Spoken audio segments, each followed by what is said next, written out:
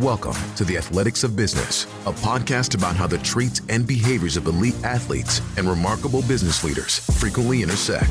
The real stories and hard lessons to help you level up your leadership and performance. Now your host, Ed Molitor. Welcome back to another episode of the Athletics of Business podcast. I am your host and CEO of the Molitor Group, Ed Molitor. And man, what an episode we have for you today. Our guest, Justin Copie, is a complete rock star. Justin is owner and CEO of Innovative Solutions, where he is leading the bold move forward, instilling growth in employees and inspiring change well beyond the four walls of Innovative. Now, here's one of his mindsets that I absolutely love. The 75 people at Innovative don't work for Justin. He works for them. As CEO and leader, Justin also provides safety and direction. Now, stay with me here. Safety in voicing opinions, trying new things, and failing. Trying new things and failing. How awesome is that? And direction in where to go on the path to success. He serves others in cultivating a culture where people can come to work every day feeling safe and free to do what they love to do, and in turn help Innovative reach its vision. Now, some of the things that we're going to talk about today is Justin joined the company in 2003. Not only was he the youngest employee at the age of 20, he was the only millennial. Now, think about that. Justin's going to talk about everything we cover here on the Athletics of Business podcast. Not only was he the youngest, he was the only millennial. The average age at Innovative at that time, I believe, was somewhere between 16 and 18 employees. The average age was 42 to 43 years old. Okay. So as Justin just dug in and was making his 120 sales calls a day, he developed this mindset of always doing the right thing, but it always became about winning. And as he moved into a leadership role, he realized that that mindset was going to be a detriment to him being able to serve his people. So that's when he had a series of events where self-awareness became so instrumental and a key to his success. So we're going to talk a lot today on this episode about increasing your self-awareness along the way of your journey, and how, in fact, none of us are ever going to master that. Why is that? Because life keeps presenting you new challenges and new opportunities, in which each one of those, you're developing a new sense of self-awareness. But one of the things Justin learned about himself prior to becoming owner and CEO was that he was moving too fast. Okay. Now, speaking of self-awareness, Justin shares a story with us. It's my favorite story. I love it. One day, to be exact, September 26th of 2016, he walked into his all-staff meeting where they had a routine that they followed. And the things, the typical agenda, as we all do, right? He got up there. It was his turn to talk. And he told everyone to go look for another job. It wasn't a suggestion. It wasn't a request. It was an order. I want you to go look for another job. And Justin's going to share with us the story of what that did, in fact. And what happened was people started to either self-select in, self-select out, and some even, and we talk about this in the episode, self-selected up, which I think is awesome. And part of Innovative's commitment to the increase in self-awareness, Justin talks about how the super successful get a lot of their power from having a coach outside of the organization, because there's great mentors and you have great leaders within your organizations. But to have that outside voice, that outside set of ears, and to have that safe relationship is key and critical to the success of the most effective leaders. Justin, thank you so much for joining us on the Athletics of Business podcast today. I am fired up, I'm humbled, and I'm ready to roll. Ed, I am as well. Thanks so much for having me. I cannot tell you how appreciative I am for the opportunity to talk to you today and have a chance to connect with your audience. Well, I almost feel like we should have recorded our initial conversation we had a few weeks ago, so we'll try to duplicate that wonderful conversation. But I want to jump right into it. I want you to tell us a little bit about Innovative Solutions, but more importantly, how you started there as an entry-level sales rep, the youngest person, but not only the youngest person, the only millennial, and what your journey was like to where you are today as the CEO of such a phenomenal organization. Well, I appreciate the question. It's a question I get asked every now and then when people meet me. I'm 36 years old, so they're like, "Well, so you started the business in 1989. How did that work out?" And I said, "Well, I was in kindergarten in 1989, but um, I had this really good fortune to actually co-op to intern with the company that I own today, Innovative Solutions. And the best way to think of us is we're like the IT department for small to mid-sized organizations. And what we really specialize in is helping customers align business objectives with the right technology solutions, because there's so many things people can buy from a technology perspective these days. And in 2003, when I had this opportunity to join the company as an intern, we were small. We were about 18, 19 employees. I was the only millennial at the time. The average age in the organization was at that time about 42, 43 years old. And and it was an interesting time because the dot-com bubble had just happened and the company had just kind of come out of its own recession as a tech company staying in business. And there was this just overwhelming sense of care for the people that chose to call Innovative Solutions home. And the leadership really believed that you needed to give people an opportunity to carve their own path forward. There was really no belief that there's a set um, career path, that there weren't even job descriptions for the majority of us when we came in. And I came in as an entry level salesperson, just really picking up the phone, making about 120 phone calls a day, cold calling small to medium sized businesses, just introducing themselves to me and my company, and seeing if there was an opportunity for us to connect. And I learned through this process of over 3 or 4 years of doing this, that I can make meaningful connections happen, and I could start to really break down the culture that had existed in the company for so long prior to me, which eventually led me into getting into a leadership position. I was a significant individual contributor in the organization, and it was desired that I share that knowledge with others and help other salespeople really on their come up, which I love to do. And then I went through a 4.5, 5 year process that was really a succession planning process in disguise. I really didn't know it at the time. And then back in 2016, I was able to buy out the three partners at that time, all of which wanted to do different things. Two of which are still with the organization as individual contributors today. And I'm humbled and excited to lead 75 people, which I half jokingly say I work for them. They don't work for me.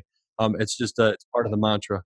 Yeah, I love that. And I saw that, I saw that as I was doing some research and prepping, and it's the fact that they don't work for you, you work for them. And that goes back to make meaningful connections. And you did that at a young age.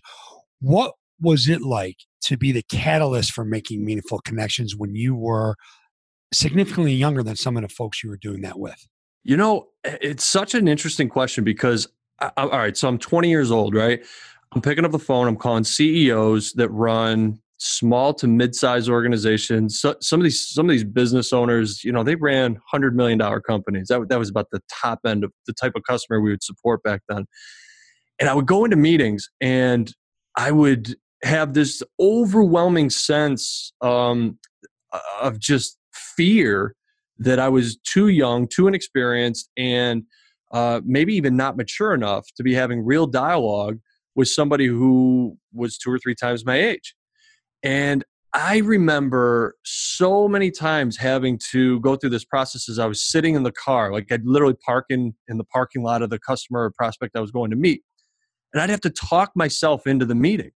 And what ended up happening is I really overcompensated in many ways. And in probably my earliest years, I put off a facade of being fearless, of, I would walk into any company, talk to anyone. And I always just focused on winning. That was it. Doing the right thing. Always, always, always do the right thing. But it was always about winning. And as I matured and later on in my career, I learned, especially as I now needed to come out of being an individual contributor to leading others, that facade that I had built was actually going to be a detriment to me.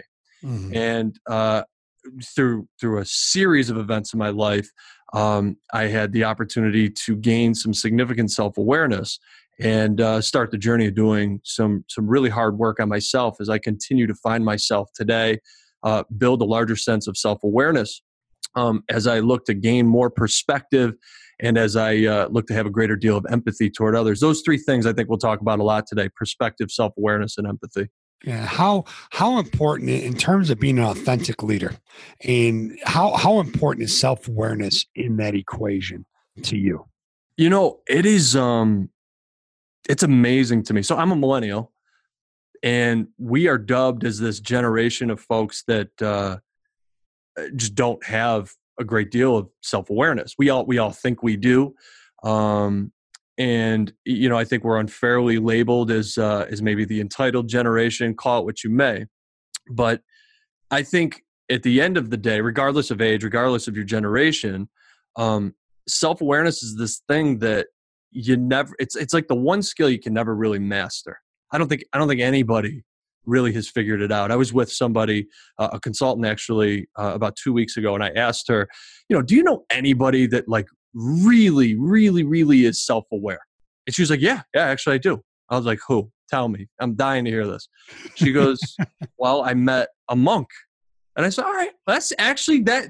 I'm going to have a hard time arguing this one, but maybe you're right. But to that end, I think if you dedicate your life to a life of solidarity and reflection and finding center, yeah, maybe you get a lot closer to it. But for the average Joe, I think it can be difficult. I mean, how does one really know how they're perceived? How does one audit enough? How does one really understand, gain a deeper perspective without understanding the other person's point of view? I mean, like there's so many levels to self-awareness that I think it's this journey you live with for the rest of your life. And I think a lot of people shy away from it because you can't master it. I really don't think there's any mastering self-awareness. I think you can get better at it. And I think that life, as it throws experiences at you, gives you much more deeper insights into it. But it's nothing that you can ever master. But is an absolute critical part of being able to connect with people. How has self-awareness helped you in your decision making? Probably, if I had to guess, and I'm guessing at this, I think it's given me an opportunity actually to slow down, believe it or not. It's probably not the answer you would have thought. So I have this advisory board. These are, these are like business all-stars. These are entrepreneurs that I pay on a quarterly basis. I work with them closer to every 6 to 8 weeks. They come in, they look at everything that we're doing in our business, and they poke holes in everything that I'm doing. And I love it because it's every 8 weeks I get this dose of just reality. And people in my organization know about the advisory board meetings because I share all of the notes from these meetings. And I come out of these sessions, they're 3-hour bloodbaths where I get punched in the gut and like I feel like my jaw is broken. And I have to go like literally 24 to 48 hours to like fully recover. But one of the things that they tell me consistently is I don't realize how fast I'm moving. And I never realized that. I'm like, even today, right? I've been working all morning, going into the afternoon, been moving 1,000,000 miles an hour. I don't think about it as moving fast. I think about it as just like getting stuff done. We're moving the ball forward. We're moving the business forward, doing amazing things for customers. But my advisory board, they are a huge mirror that I hold up for myself to help give me that self-awareness, to know that as I continue to move fast, I'm only going to move as fast as my slowest person on my team, because that's the reality of business. As fast as you want to move, it's a team sport. I'm not running this business just on my back. I have 75 people that are really moving the ball forward and doing the hard work. And so that advisory board gives me an opportunity to slow down and allow everybody to get on the same page and to help us move the ball forward. I think that's probably, for me at this point in my life, Ed, that's probably the biggest benefit I get from having good folks around me that help me gain more self-awareness.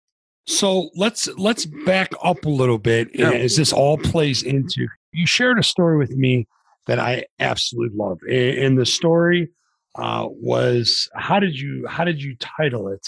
The bold move. That's what you called it. Can you share that with us and how that contributed to really your awareness of where you were as an organization and realizing what you had and the power that gave you moving forward?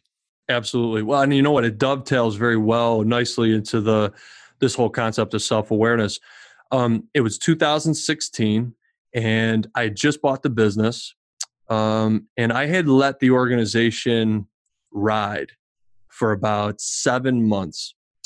And we got into, it was August timeframe, and I had not moved a single person out of any role. I didn't shake any trees. I let the organization just ride. We had done the buyout. Partners of the business prior, they were now taking their new roles. Things were good. And I'll never forget it. It was a warm day here in Rochester, New York. And I had this moment after work where I started thinking about the fact that we weren't moving forward. The business wasn't growing. We were just stagnant. And I said, "Oh man, this isn't why I bought the business. I didn't buy the business to just sit back. I bought the business to move it forward and do these amazing things that I really truly believe in with a team that I care about." And so I said, "You know what? I gotta really, really go deep on this." And so I end up the following day, I have a session with my therapist, and we're just talking openly about life and all this good stuff. And I tell Mark, I'm like, "Hey, I'm dealing with this thing right now. I'm just like, I feel like I'm stuck. I feel like I need to move it forward." And we talked through just a variety of different scenarios. And for about 3 weeks, I pondered different ways that I could really jumpstart some of these big ideas I had. Well, it was Friday, September 26th. We walk into an all staff meeting. So mind you, this is 4 weeks after I have this epiphany that we had just kind of stalled. And I walk into this all staff meeting at 1:00 p.m. Everybody in the company's there. We gather weekly for all staff for 15 minutes where I give everybody just kind of a state of things, how the business is doing, what are the new sales coming in, and we always talk about something related to our culture. Well, this all staff was no exception. As I walk into all staff, I could sense there was just this very jovial, easygoing attitude in the room. And I was like, this is the perfect moment. I get up in front of everybody and I said, "Listen, it's going to be a little bit of a different all staff. I'd like everybody to consider going look for a new job." People are like, "What?" I'm like, "Yep. I really think it's important." Everybody jumps on Indeed, Monster, pick your job search site, look for a new job that you would seriously consider taking, and I'd love for you to interview. And I know not necessarily any of you are going to, be jumping for joy at this. I mean, otherwise you wouldn't be here, but I really think it's important that as we set forth on a new strategic vision for this organization, that everybody double down, everybody get committed to what we're trying to do here. And I think it's important that you go look to see if there's another opportunity out there, because if there is, and you think there's aspects of that role that you can bring into Innovative, I want to help you do that. And I want to help you have this super fulfilling career. And if there isn't, well, that's okay too. Let's just be adults about it, and let's figure out a way to part ways amicably so that it doesn't affect our customers negatively and it doesn't affect our culture negatively. Well, about 2/3 of the organization took me up on the offer. A third of them flat out told me they're straight. They don't need to get out. They don't need to go look. They're comfortable. And I said, that's fine. Well, the 2/3 that looked, they brought back all kinds of crazy ideas, good ideas, wild ideas, challenging ideas, bad ideas. I mean, it was everything in between. And we realized that through the course of the following 12 weeks, there were 12 people that did not see alignment in where we were going. And so they resigned one by one. Everybody had to have their own week. It was interesting to see that. Every Friday after all staff, I'd had somebody new. And they would come in and they would tell me that they're resigning. They're going to work somewhere else. But interestingly, they all told me, pretty much all, I think it was 10 out of 12 told me, they wanted the opportunity to come back after we got further down the road a little bit. And I welcome that. And what ended up happening for the organization were really two things. The first was the positions that these folks held were elevated instantly when a new candidate was coming into the organization, because we knew we could raise the bar. And then secondly, we had all of these people that recommitted. And, for the folks out there that are married, it was the equivalent of renewing your vows after 25 years or whatever. And so the people that were there, they felt really, really aligned to what we were doing. And so they went all in.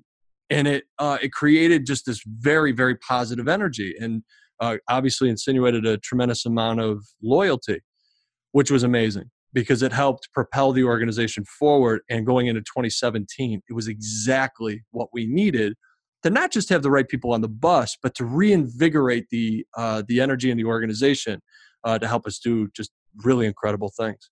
So the folks that came back, they had to come back with a new bag of tricks too, some new ideas, some new insight, not just about what you were doing, about how the organization that they were working for was doing, what was going on in the marketplace in their eyes, but it also had to come back. And you said this with confirmation that, hey, this is a great place to be.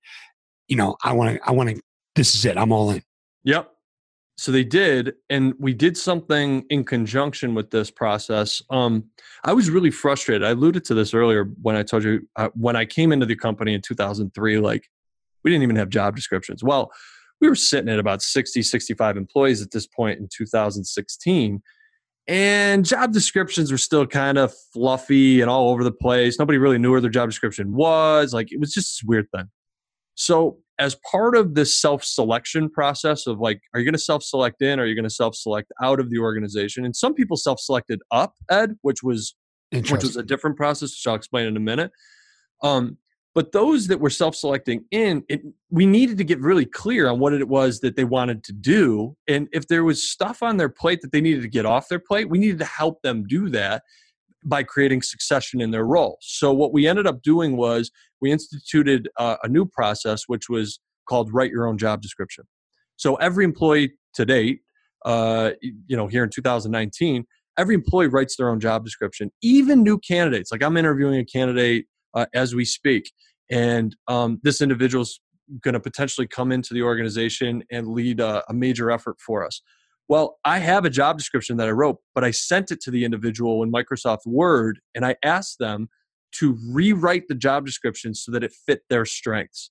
Not to necessarily be cliche, but just to kind of bridge it over to sports. I believe that, when you're on a team, everybody's working in their capacity that really plays to their strengths.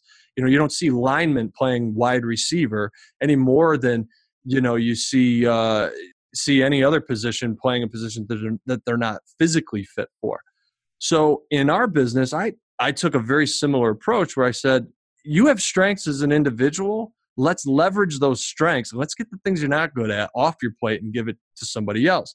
And so I think what ended up happening is the people in 2016 that ended up going to interview for another job and seeing all these other opportunities out there, I think they also realized where they had strengths that weren't being leveraged at Innovative.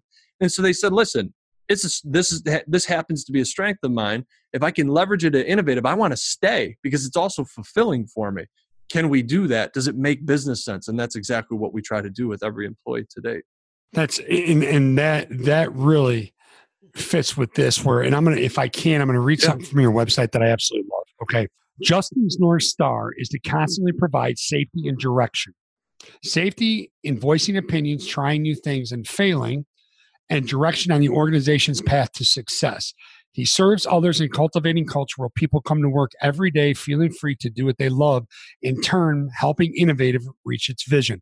I love that. And I'm going to ask a question that we haven't really talked about much before, but how much coaching from you goes into that? Not just management, but how much coaching goes into that to get to people move in your direction with that safety, not being soft, but the safety, knowing they can stretch, they can reach, they can get outside their comfort zone, fail, and that you're all going to grow through it together.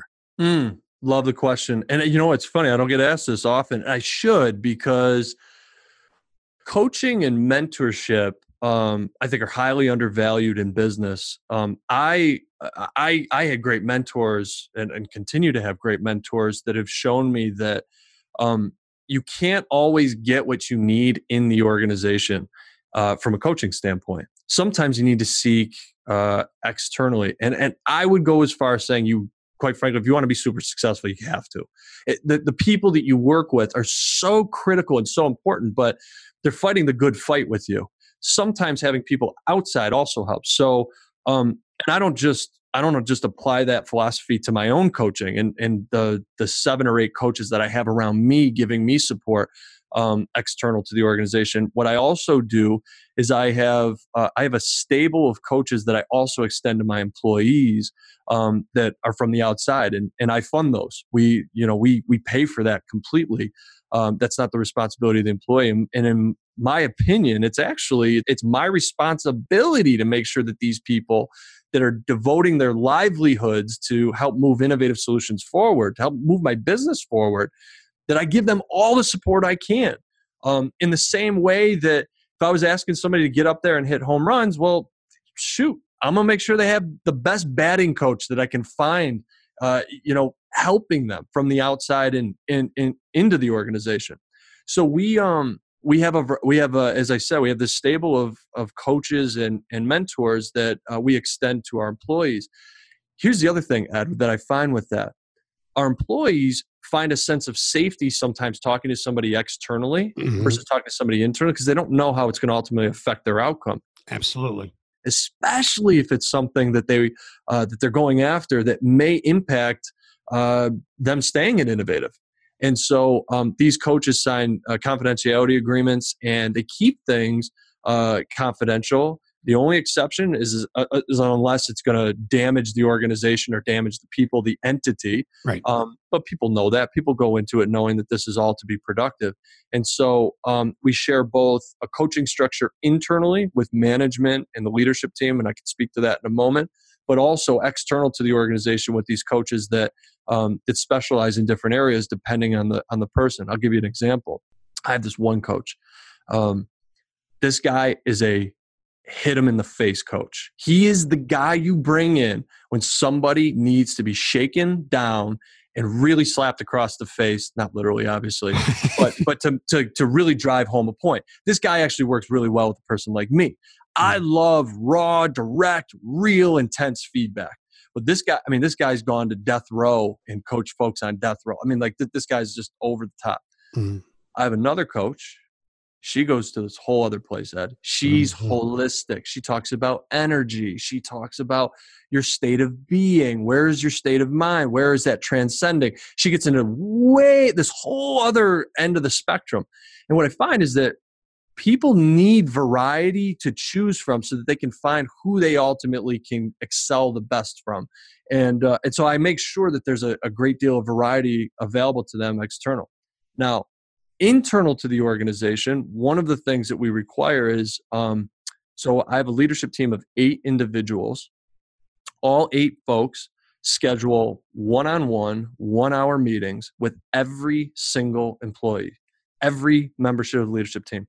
And it happens so frequent. We do so many of these that most employees get 2 meetings with each leadership team member throughout the course of the year.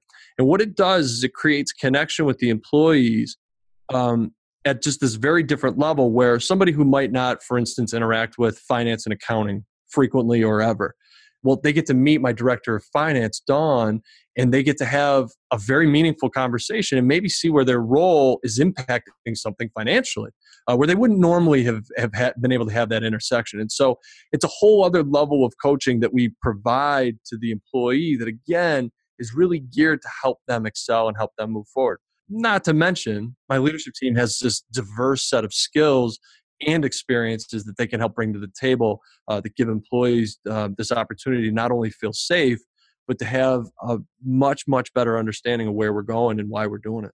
I absolutely love this, and your commitment to growing your employees. First question that comes to my mind, which is most likely the first question that comes to most folks' mind is how do you measure your return on your investment on that decision to hire coaches for your people? The number one metric that I look at is something that we have. It's okay. So our culture's like everything.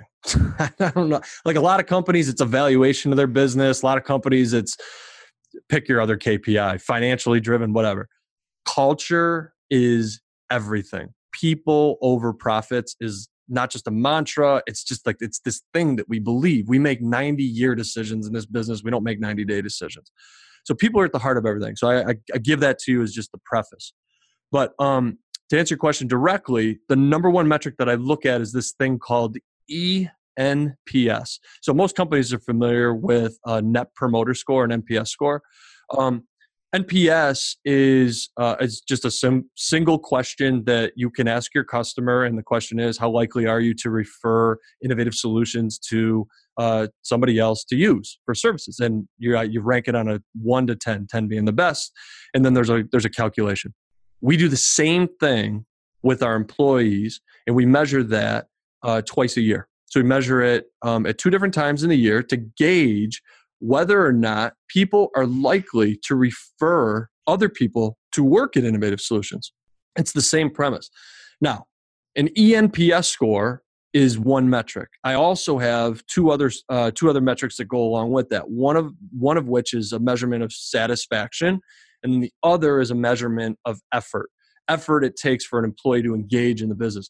And so we do in total, Ed, we do 7 what we call culture surveys. They're just different views of what is happening culturally in the business.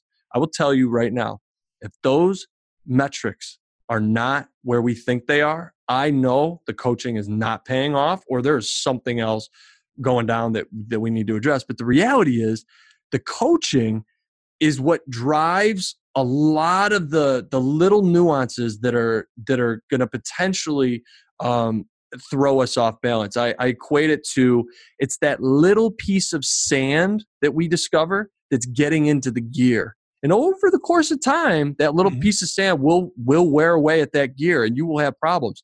You don't necessarily always see it at the beginning. Coaching helps drive that out, which is super critical to us. Well, it's the pebble in the shoe, and that's exactly what it does. It allows you to focus on the things that are keep moving you forward, and it gives them a safe place, like you said. If it's going to impact their time at or their future with Innovative Solutions, an outside voice and outside ear is most likely who they might be more comfortable with. Without a doubt. Without a doubt. So, and I love the fact that you do this, because this is unconventional thinking and an unconventional approach. Mm-hmm. And what has been the biggest, because it's obviously hiring coaches for your people is a long play, right? It's not something short term. Yep. So what was there ever a gap where like, okay, I don't know if it's working, and then you just stayed with it and you saw the results? You're saying in a specific decision that I made for the business? With the coaching aspect. And in other words, was it a challenge at first to be, because I don't think this was in place before you. It was actually, yeah. No, coaching has always been since about 2010. Here's what happened. So the evolution of coaching in our business really came out of this need. The prior ownership, they wanted to create a succession plan for the business that didn't disrupt everybody's life. Again, the owners of this business prior to me, they all cared about people, and they wanted to make sure that the people of Innovative Solutions had a path forward. They could have easily sold to private equity or venture capital, whatever, right? They ended up going through a succession plan where somebody internally ended up buying the company in whole. So as part of that, back in 2010, prior to the buyout, 6 years prior, there was this need for outside guidance around how do you create an effective succession plan. And so we got into strategy, but we also got into the things that really made our culture special at that time, started to define it. Well, that very quickly led to this need that by 2011, people needed some outside guidance from coaches. So coaches have, I think they've certainly been around, longer than I owning the business, but I was certainly a part of the company in 2011. I embraced it, but we have had situations with coaching where we more or less let the coach run free, And we found that gives a ton of control to the coach. And unless that coach knows the business, our business well, and our culture well, that can do all sorts of things and throw things awry. So what I found is that, and I learned this through actually a pretty tough set of circumstances. I had a coach. This gentleman was working with 2 members of my team. And before I knew it, triangulation had started. One member of the team was telling the coach something that was leading to a decision or coaching of the other individual. And this really nasty setup of triangulation had occurred. Nothing malicious, nothing intentional, but it had happened. And triangulation, if you know, triangulation is just this really, really tough thing to work through, because somebody wants to come to you. They want to voice their problems. They want to, quote unquote, vent. Never read Cy Wakeman's book about drama. She'll talk about this whole notion that she doesn't believe in inventing. But somebody will want to come to you and vent. But what they really want is they want you to help solve their problem. And the best way you can help somebody solve their problem is by giving them the tools for them to solve it themselves. Well, what was happening in this very particular situation, because the coach wasn't familiar with our culture, there was very deep-rooted triangulation. And so it went on for about 2 months. I had abdicated. I just kind of like let it be. I got involved the second that I smelled that there was certainly some friction going on, and what that led us to was a routine check-in with anybody who's coaching anybody on our team. Not to tell us really any of the details about the coaching session, more as to the types of things that are happening in the company, so that coach has much better perspective and that can ultimately coach the individual more effectively. Without that particular situation with the coach, which was a bad decision on my part, just abdicating and letting them run free. Without that situation, we could have done more damage. So yeah, no, I've had some definite lessons learned with outsiders influencing anything internal to the business. In as CEO, obviously there's some things that make you nervous. I like to focus on what gets me up in the morning as opposed to what, keeps me awake at night. Mm-hmm. But regardless, as a business owner, some things are going to keep you up at night. What is it about where you're at with Innovative Solutions right now, where you've built this and where you want to go, that makes you nervous? Well, people who know me, Ed, they know that I have a paranoia with dying. Like becoming really irrelevant or literally dying. So just, to give you some personal context, I wake up in the morning and the very first thought that goes through my head is today going to be the day that the house of cards collapses, right? Like it's over. Like everything's over. Something's going to happen. It's all going to be over. And it's never rooted in truth. It's rooted in self-talk. It's rooted in this injection of just fear that runs through me. And I go through a process every single morning. It could be on the weekend, doesn't matter when, where I think through the reality of what's going on in our business, the reality. So I only focus on fact, only things that are fact. Numbers are facts, right? They're not, it's a 1 or a 0. And as I go through that process, it takes me about 15 minutes. I get to usually a place where I can focus on 1 or 2 things that I'm going to focus on and I'm going to try to influence throughout the day. And what I find is that gives me small wins, builds my confidence. And so by the time 9, 10 o'clock in the morning rolls around, I wake up at 5 a.m. By the time 4 or 5 hours of the day have passed, I've now gotten enough small wins where I'm like, nah, now I can deal with reality. Now, that's where I'm going to stay, and I'm going to celebrate our successes. And whether we're winning or we're learning, we never lose. And I go through that process every single day. And I'll have moments throughout the day where I get really nervous about a decision, or like, is a piece of business going to come in, or are we going to potentially lose a piece of business? I mean, all the things that you go through as an entrepreneur. What I've learned is that if you take it one project at a time, the best analogy I can give you, it's kind of a dumb one, but I think about it often because I bought this house in 2010 that was like my dream house, but it wasn't. It was an estate sale. This place was a dump. My dad walked through it with me. He tells me it's a teardown, Justin. Why would you ever even consider this place? So I still live in the house today. Yeah. I have invested in one project at a time. Somebody gave me the advice when I bought this thing: take one project at a time, and before you know it, you'll create progress. And with the progress, you'll start to find fulfillment. And with that fulfillment, you will forget all of the things that are holding you back. And I apply a lot of that same logic to business, to how I run my business, to how I help people in my organization solve the problems that are in front of them that they're really trying to move forward for our customers. One project at a time, take it a step at a time. I know it's cliche, but there's so much truth in that, because I think as human beings, we just have this tendency to get extremely overwhelmed, especially in a day in 2019 where we're just influenced by so many factors. I mean, I wasn't around 50 years ago, Ed. Like, you didn't have the distractions that you have today. I mean, we are influenced in so many ways. I do remember a day where cell phones didn't exist and somebody called the house phone. And that was really the only way somebody was going to get you, because cell phones didn't exist. It's just a totally different world we live in today. And so I think it's even more important in 2019 to think about taking it one project at a time. Well, and you said something earlier about, expanding and contracting and growing the business. And there's a lot of argument behind, is it more difficult to get here or is it more difficult to grow? And I know one of the things you and I talked about was you want to be real careful with, as you grow, keeping those things that make people want to show up for work every day and give their best. So what is more difficult for you in your opinion? What do you think?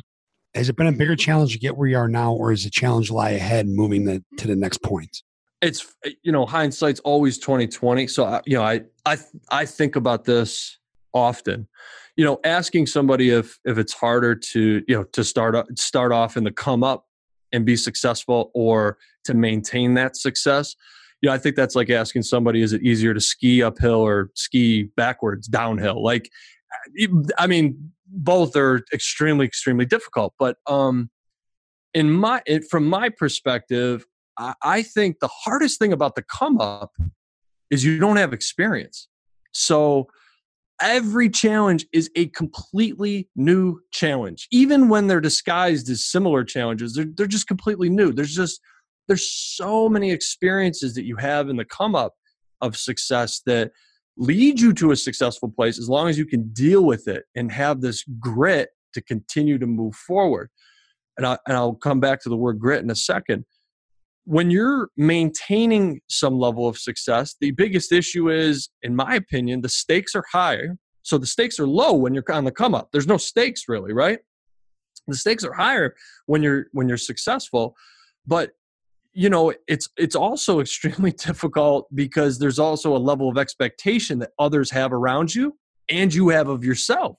So, if I have, let's say I use, and maybe some of the entrepreneurs that listen to your podcast, maybe they use the same thing. If I use number of employees to measure whether or not my business is successful or not, that's a tough metric, because there are years where I want to have 2 or 3 less employees maybe than I did the prior year. And there's years that I want to have 10 or 15 more employees than I did the prior year.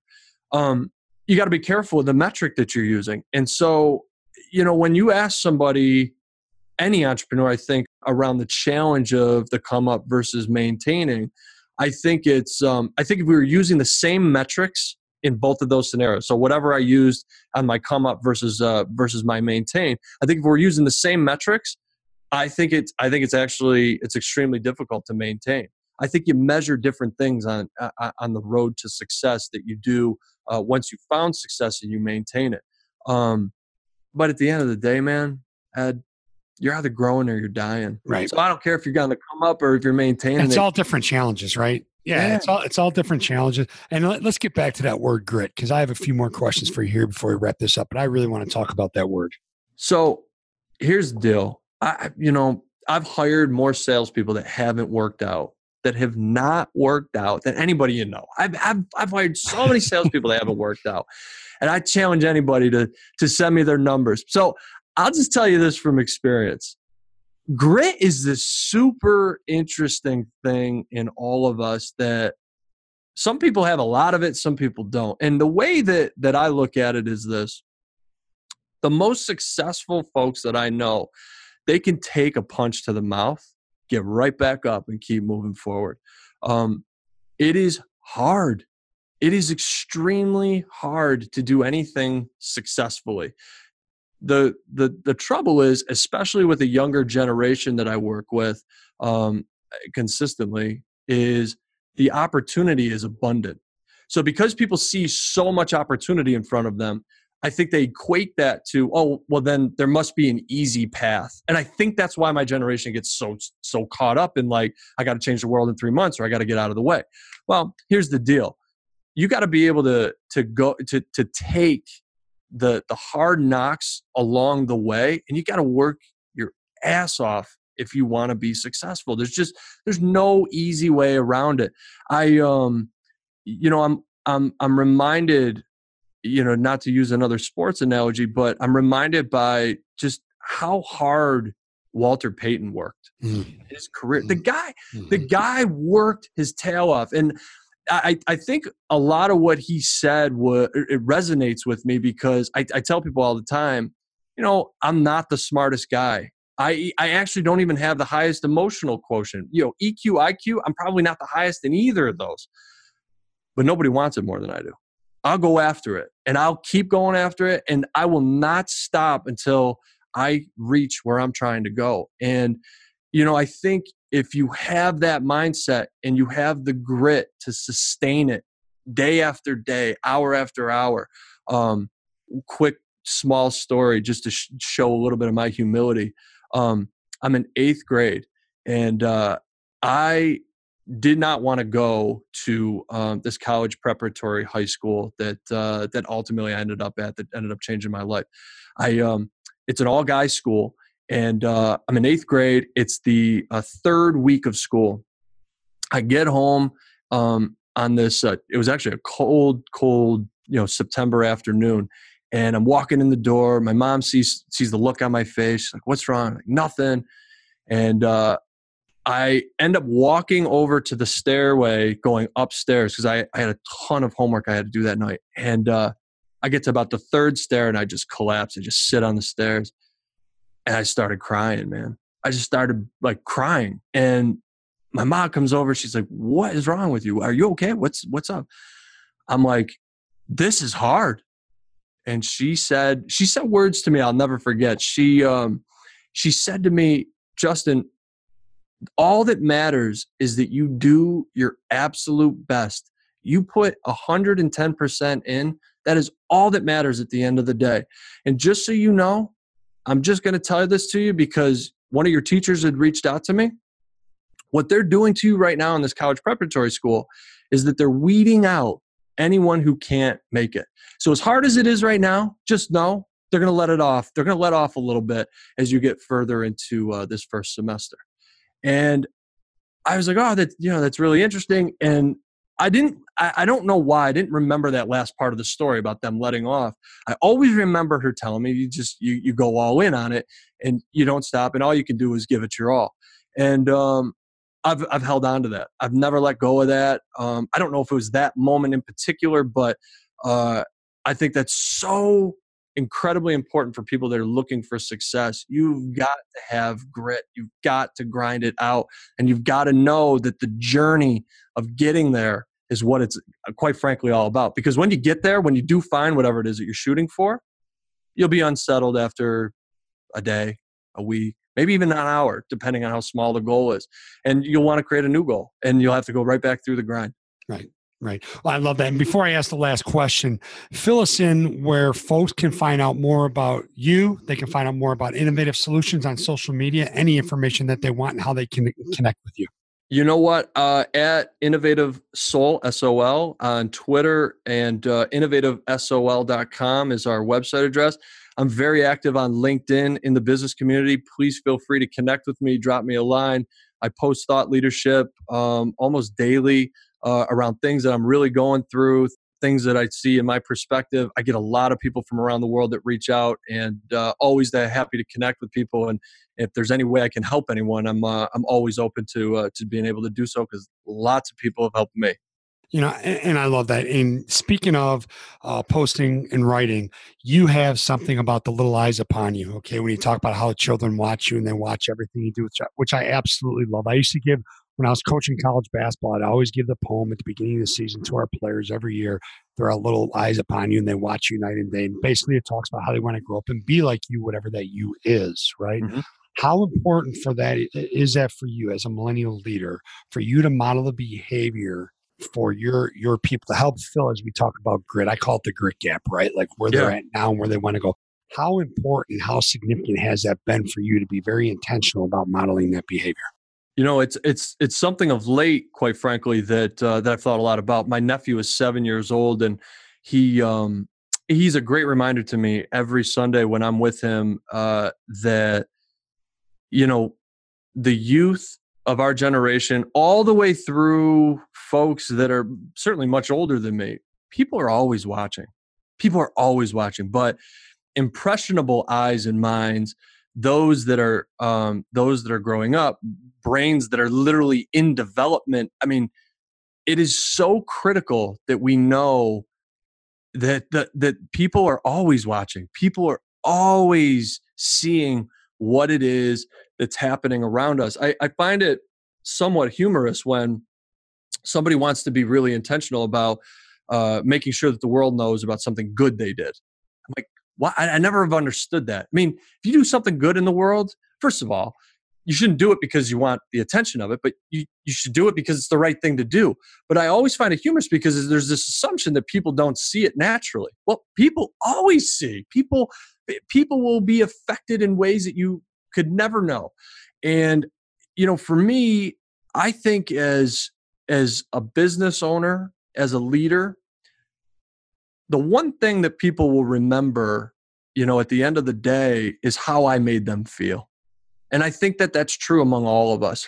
It's not necessarily how much you pay somebody. You can pay somebody a lot of money. You can give them a big bonus. You can give them gifts.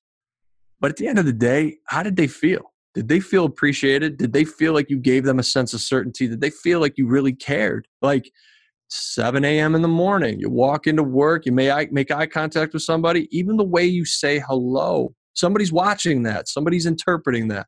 And so I find on this journey, I'm continuing to learn that is such an incredible part of a part of leadership, is understanding that people are always watching. And it's important to make sure that you give context to your behaviors, because those are always reflections of what people think you believe in. Wow, that's unbelievable. And that leads me. I guess I kind of fibbed. I have one more question. What Sure. if I were to put you on the spot and say, what are 3 keys to leading millennials? What would you say?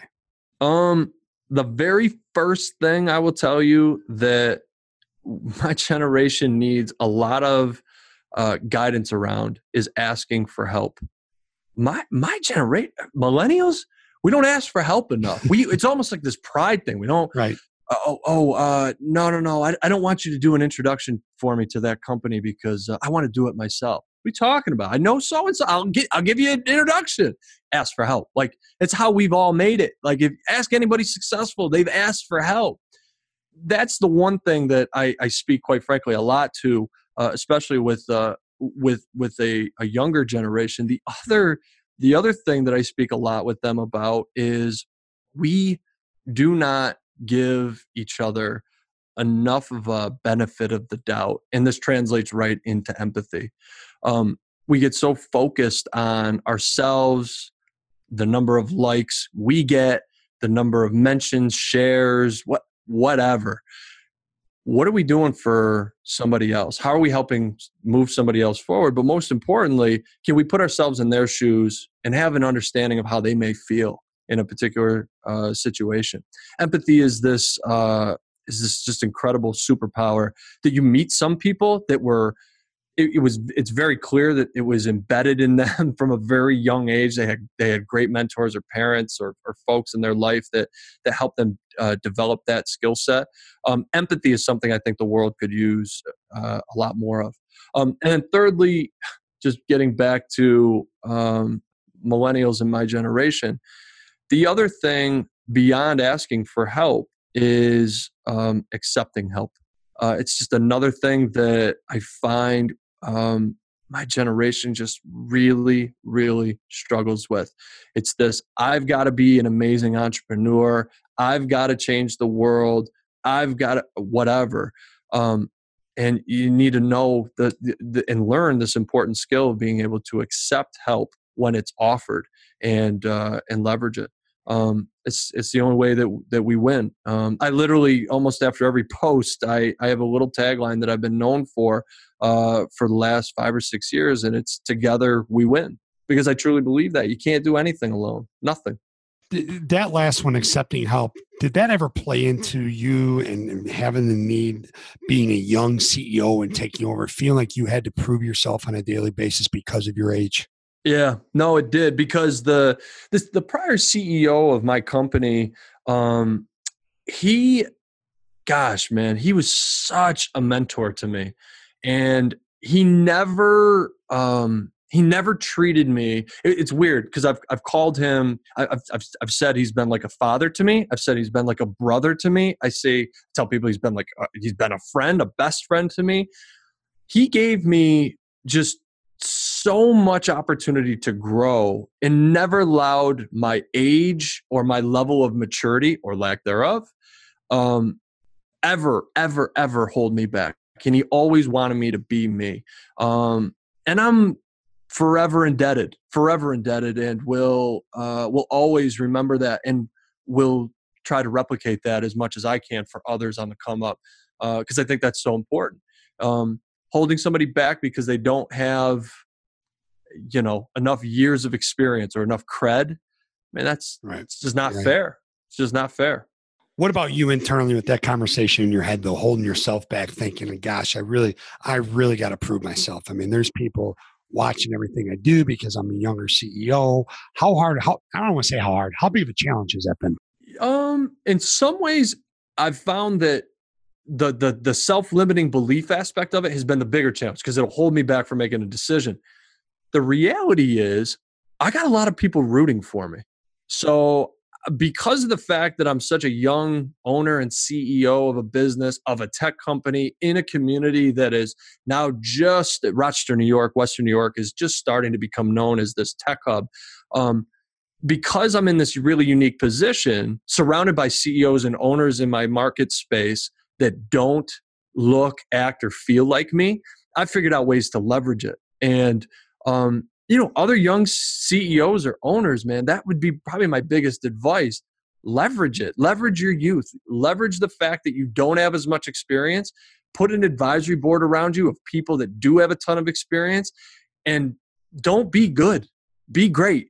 Put in and leverage those around you to help you offset the things that you don't have with your youth. I mean, if there's anything somebody gets out of this podcast interview today, Ed, I hope it's that, hey, there's this guy, Justin, he was talking about all the ways he's not that good. And he puts a lot of people and things around him to help bolster him and allow him to help move it forward. Yeah. That's great. What a great way to wrap it up. And Justin, I cannot thank you enough for your time today. You were more than generous and just a ton of great value. And please rate this episode on iTunes. You can also find us on Stitcher, Google Play, all previous podcast episodes. TheAthleticsOfBusiness.com is our podcast website.